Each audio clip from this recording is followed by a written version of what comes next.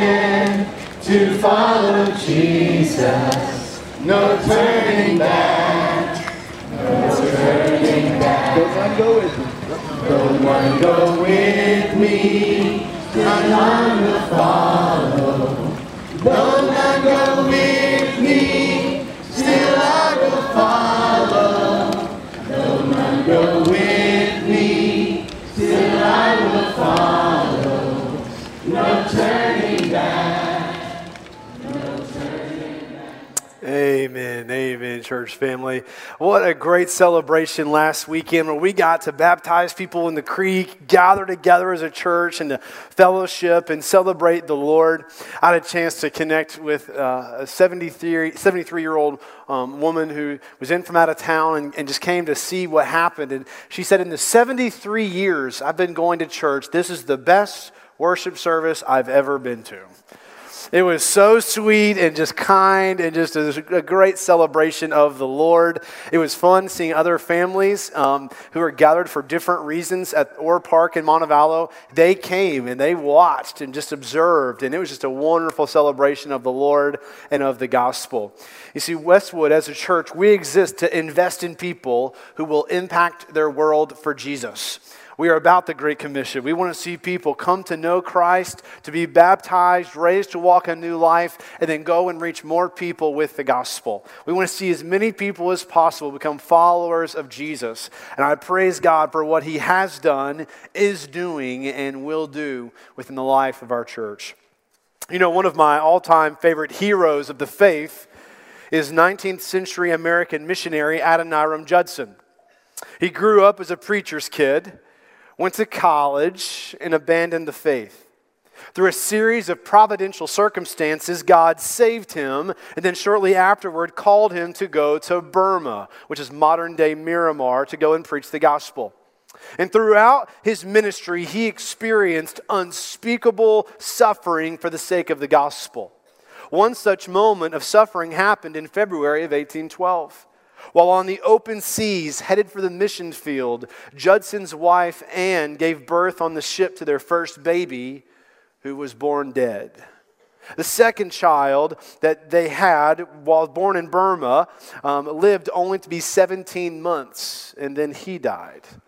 And when their second child had died, Adoniram's wife, Anne, wrote these words, "Our hearts were bound up with this child. We felt he was our earthly all, our only source of innocent recreation in this heathen land. But God saw it was necessary to remind us of our error and to strip us of our only little all. Oh, may it not be in vain that He has done it. May we so improve it that He will stay His hand and say, 'It is enough.'" How is it possible for someone to go through unspeakable suffering and go through incredible pain, come to the point in which they find that God is all satisfying? You see, suffering, grief, sorrow, these are experiences that followers of Jesus cannot avoid. And yet simultaneously, God in His kindness offers something to His children that the world can never find: joy. We can find joy in the pain.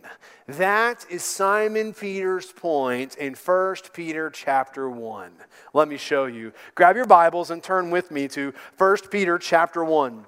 We're going through a sermon series as a church entitled Imperishable, in which we are walking through the first epistle, the first letter of Simon Peter.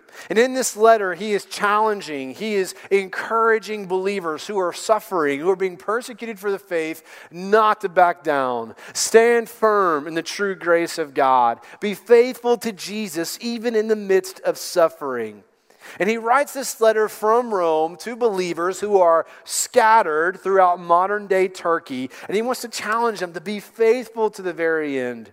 And in 1 Peter chapter 1, verse 6, Simon Peter says this, "In this you rejoice, though now for a little while, if necessary, you have been grieved by various trials, so that the tested genuineness of your faith, more precious than gold that perishes, though it is tested by fire, may be found to result in praise and glory and honor at the revelation of Jesus Christ. Here in the text, we see two purposes that trials play in the life of a follower of Jesus. Let me show you the first one. I want you to see number one, trials produce deep pain and great joy. Let's look at verse 6. He writes, "In this you rejoice, so now for a little while, if necessary, you have been grieved by various trials." That phrase "in this" is a reference to the previous 3 verses. Peter is pointing his readers back to the fact that they have been born again to a living hope. They have an inheritance that cannot fade, spoil, or perish. It is imperishable, undefiled, and unfading. The people are rejoicing over the good news that in Christ they have new hearts, they have new lives, they have a future, they have an inheritance that has been promised to them that is coming as they remain faithful to Jesus. But this rejoicing isn't like a momentary happiness. This word that Peter uses here, it has an intensity behind it. It means abundant joy, great rejoicing, exceeding gladness. It's kind of like the extreme joy that a bride will have on her wedding day. It's the extreme joy that comes for a grandparent on the moment that grandbaby is born. You see, this great joy that God affords to us is available to all believers who are following Jesus. And it's based upon what God has already done for us in the gospel. And yet simultaneously, there is also deep pain. In verse 6, Simon Peter says, "Though now for a little while, if necessary, you have been grieved by various trials." You see, trials have begun to come against God's people as he's writing to this first century church. In fact, Peter is anticipating the trials only to get worse.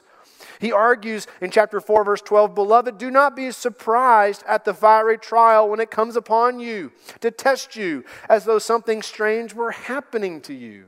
In fact, Jesus himself told his disciples that this would happen. In John 16:33, Jesus says, "In this world you will have trouble, but take heart. I have overcome the world."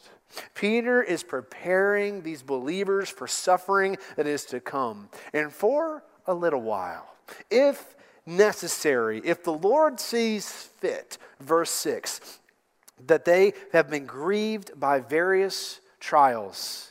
That word grieved, it means deep emotional pain. It's equivalent to the physical pain that a woman goes through at childbirth. He's connecting that type of pain to the emotional pain that those feel from the suffering that they're experiencing. Listen, following Jesus does not exempt you from suffering. It doesn't exempt you from pain. And it is okay to weep, to groan, to mourn. It's okay to cry. You see, grief is a byproduct of suffering, living in this fallen world. But the gospel also teaches us that in the midst of pain, there is tremendous joy. This is why James tells his audience in James chapter 1, verse 2, "Count it all joy, my brothers, when you face trials of many kinds." As you're suffering, as you're hurting, as you're grieving, and as you're mourning, you are commanded, rejoice in the Lord. I will say it again, rejoice, Paul says in Philippians 4:4. You see, it's interesting that even in the book of Philippians, as 14 times Paul uses the word rejoice or the word joy, he's writing from a Roman prison. He is suffering for the sake of the gospel. He is being abused physically because of his commitment to Christ. And yet he is calling upon the Philippian church to rejoice in the Lord.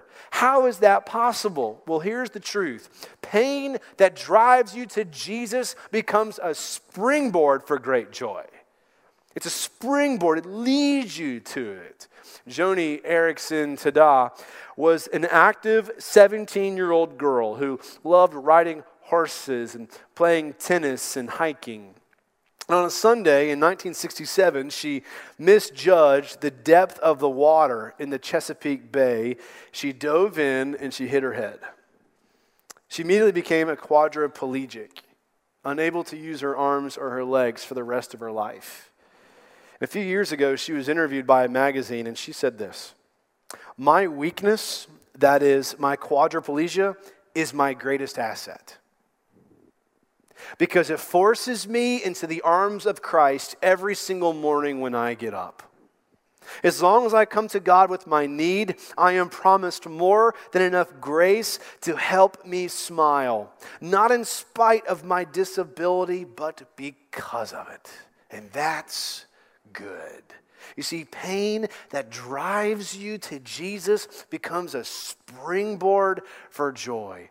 Maybe today you are feeling the fear and the anguish over the bad news that you have received from the doctor. Maybe you are still grieving from the death of a loved one and it feels like a kick in the stomach. Or maybe the sin of someone you love has brought you just tremendous grief. Maybe you're experiencing pain that just will not go away. Hear me today. The trial that you are experiencing right now has not caught God off guard. He's not surprised. And this storm that you are in, it has been ordered by divine love. God in His sovereign mercy knows that you have been grieved by various trials, and He is not far off. He is not a deity who spins the earth into existence and then disengages like the God of Islam. He's not a divine watchmaker who creates and then backs away. No. He engages. He's not only Lord of the universe, He has compassion with you. He loves you. He knows everything you have experienced. In fact, He Himself has experienced and felt everything that you have gone through and are going through. He is a God who is not far off, but He took on flesh in the form of His Son. And He has experienced all that you have experienced in the midst of the gospel. And the beauty is that at the cross, Jesus experienced both great pain and great joy. Hebrews chapter 12, verse 2 says, "Fixing our eyes upon Jesus, the author and perfecter of our faith, who," watch this, for the joy set before Him, endured the cross, scorning its shame, and sat down at the right hand of God the Father." You see, because Jesus went to the cross and took our pain, He gives us His joy when we turn our hearts towards Him. Whatever you're dealing with today, the suffering, the pain, the grief, the Lord is not far off. He is near. He loves you. And He knows everything that you're going through. He has empathized with you through His Son. And He says, "I'm going to take away your pain one day, but for right now, I'm going to give you my joy." A joy that cannot be taken away. And it's only because Christ has died and because Christ is risen are you and I able to agree with the Apostle Paul in 2 Corinthians 6:10 in the sense in which we are sorrowful yet always rejoicing. We are in the midst of sorrow and yet we have joy. Trials produce deep pain and great joy. But number two, I want you to see that trials prove authentic faith. Verse 7, Peter writes, "So that the tested genuineness of your faith, more precious than gold that perishes, though it is tested by fire, may be found to result in praise and glory and honor at the revelation of Jesus Christ." You see, God is in pursuit of producing within you an authentic faith. Well, how does God produce a genuine faith? Well, Peter tells us. He tests it with the fire of various trials. So to describe what this process of testing is like, Peter compares it to gold that is going through a refiner's fire. To refine this precious metal, a goldsmith will turn up the temperature. He will increase the intensity of the heat of a fire. And this smelting process puts the gold under such great pressure that the impurities within the gold rise to the top, where the goldsmith will wipe away all of that dirt and impurity. And the moment that the goldsmith knows that it has been purified and it is ready, is that he can see a reflection of his face in the gold. Don't miss this. God the Father, the ultimate goldsmith, takes our faith and puts it into the heart of fire, so that the sin within our hearts rises to the top and he might wipe it away. And he will continue to take us through this process until his face shines in us. This is why the Apostle Paul says in Romans 8:29, therefore those whom he foreknew, he predestined to be conformed into the image of his Son.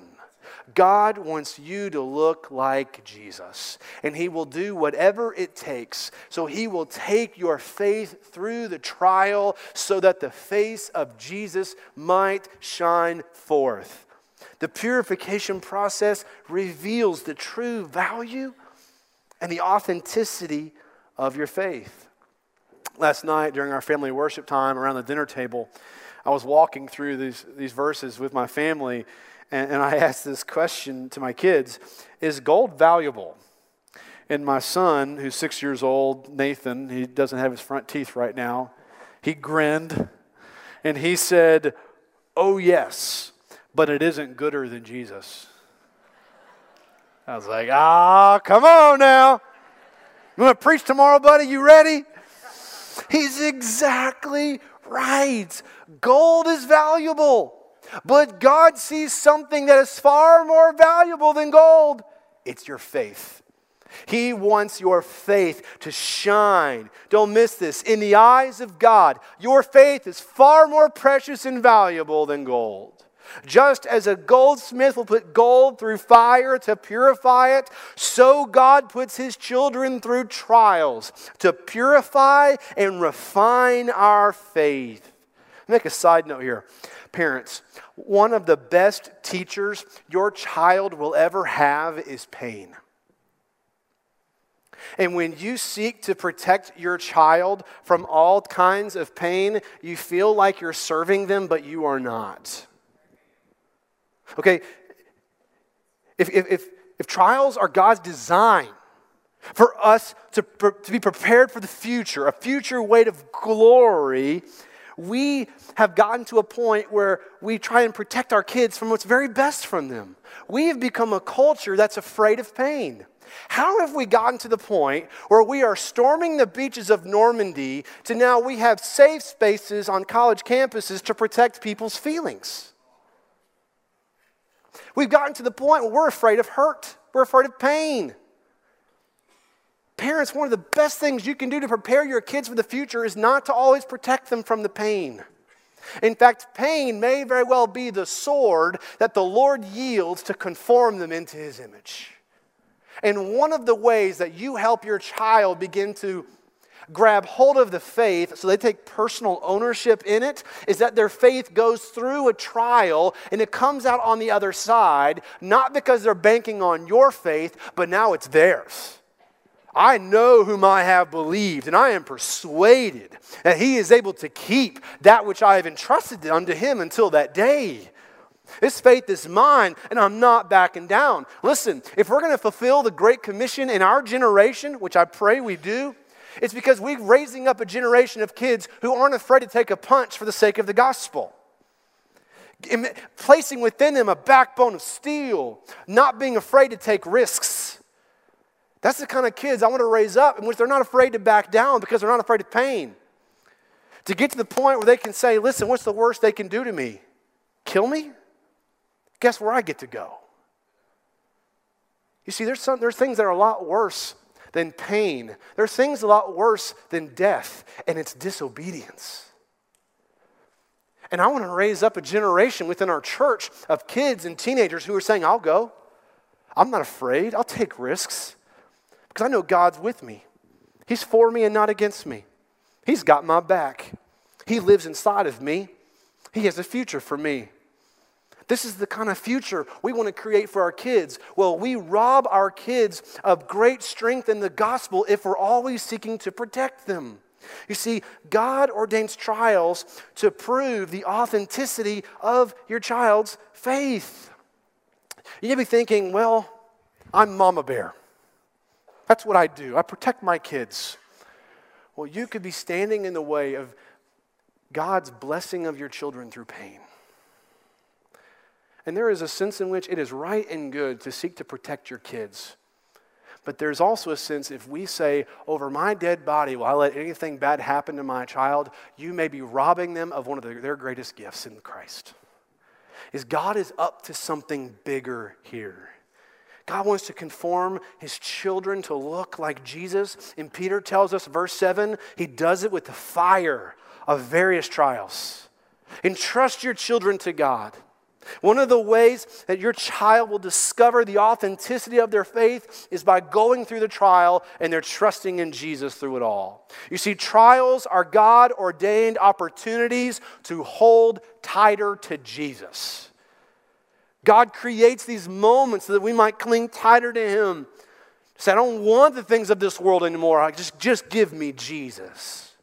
You see, one of the joys that I have as your pastor is I get a front row seat to seeing God work in your life, to see moments where suffering and pain comes, and yet the grace and the joy of Jesus is alive and well in and through you. And it doesn't make sense to a watching world. Well, I've got to see it recently. Elise Helton is a Westwood member who is currently a student at the University of Alabama. This past year, she was shocked when she was diagnosed with aplastic anemia. In essence, this means that her body has stopped producing blood. Elise is a beautiful, smart, kind young woman who loves Jesus.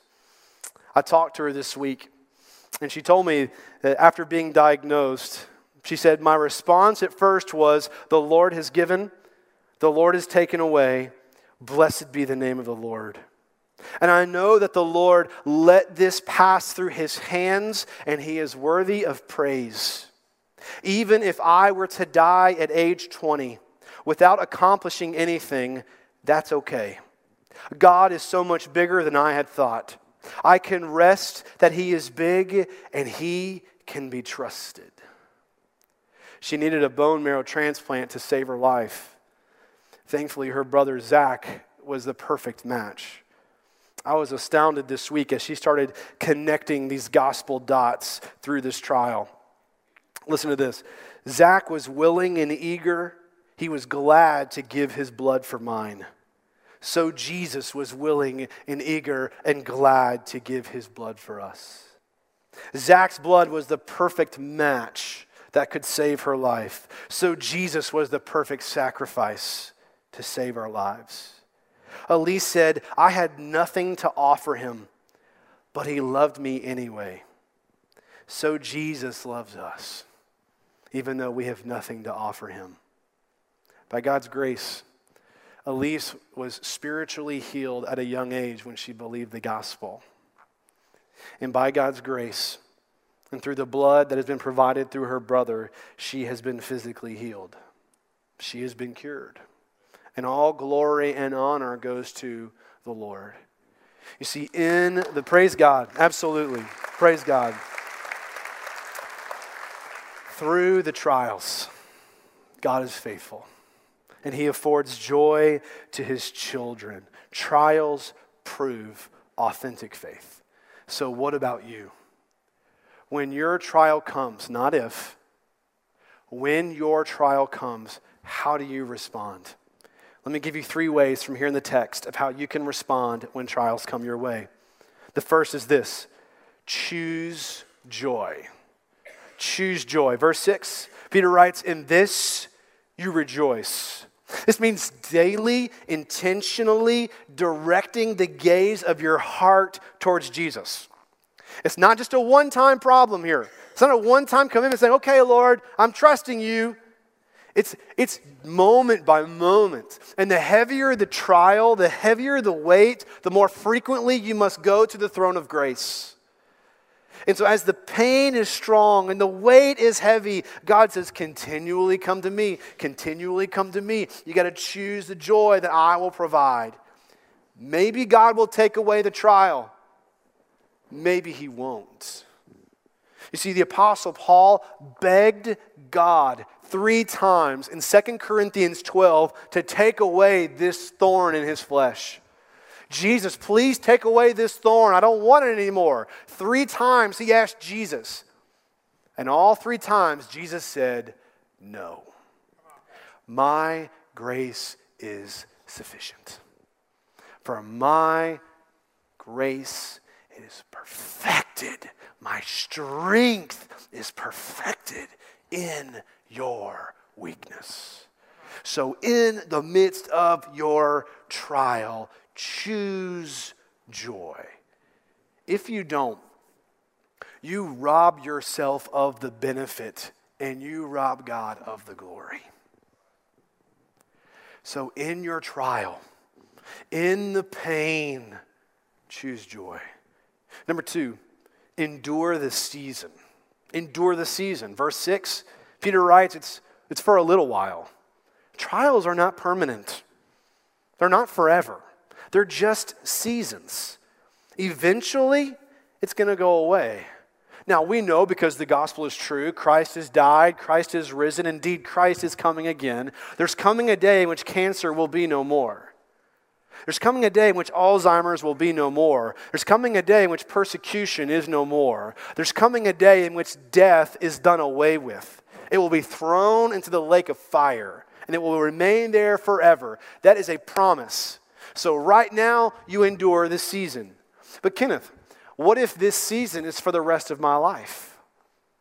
Listen to the Word of God answer that question. In 2 Corinthians 4:17, Paul writes, for this light, momentary affliction is preparing for us an eternal weight of glory beyond all comparison. So Kenneth, you're calling my suffering light? No. Listen, the Lord says it's light, it's momentary, and it's doing something. It's preparing you for an eternal weight of glory. So in the cancer, in the grief over a spouse, as you struggle through this life, God is doing something. He's preparing you for your inheritance. He's preparing for you a future. He's preparing you for an eternal weight of glory. Paul says it this way in Romans 8:18. For I consider that the sufferings of this present time are not worth comparing with the glory that is to be revealed to us. So maybe you're going to have to suffer until you take your last breath. But the Lord says this is light and it's momentary. This ain't forever. It's a season that God has called you to. So as you walk through this season, choose joy, endure the season, keep your eyes on Jesus, don't back down, keep the faith, keep following Christ. Why? Because number 3, there's a reward that's coming. Anticipate the reward. Verse 7, that we may be found to result in praise and glory and honor at the revelation of Jesus Christ. You see, responding to a trial with faithfulness to Jesus will result in his commendation. We will receive his affirmation. You see, when Jesus returns and we stand before him and we give an account for our lives, we are going to hear words. Words, verse 7, of praise and glory and honor. These are words that we long to hear. Well done, good and faithful servant. That's our reward. Faithfulness to Jesus will receive his affirmation. There's a reward coming, y'all. So be faithful to the end. It was November of 1873, and a famous lawyer from Chicago named Horatio Spafford was taking his family on a vacation to Europe. Because of business, he was held back, and so he sent his wife and his 4 daughters on a ship across the Atlantic. When the ship got across about halfway, it crashed, killing 226 people, including his 4 daughters. His wife was spared. He received news about what had happened, and he got on a boat and tried to get to his wife on the other side of the Atlantic to comfort her. And as his ship is coming upon the place where his daughters had died, he wrote these words: "When peace like a river attendeth my way, when sorrows like sea billows roll, whatever my lot, thou hast taught me to say, it is well. It is well with my soul." When you go through trials, when you suffer and grieve and mourn, the gospel says God provides you joy. There is joy in the pain. And this joy is blood bought. And it is risen, it is ruling and reigning on high, waiting for you, so that when the suffering comes, you can have joy and declare from your heart, it is well. It is well.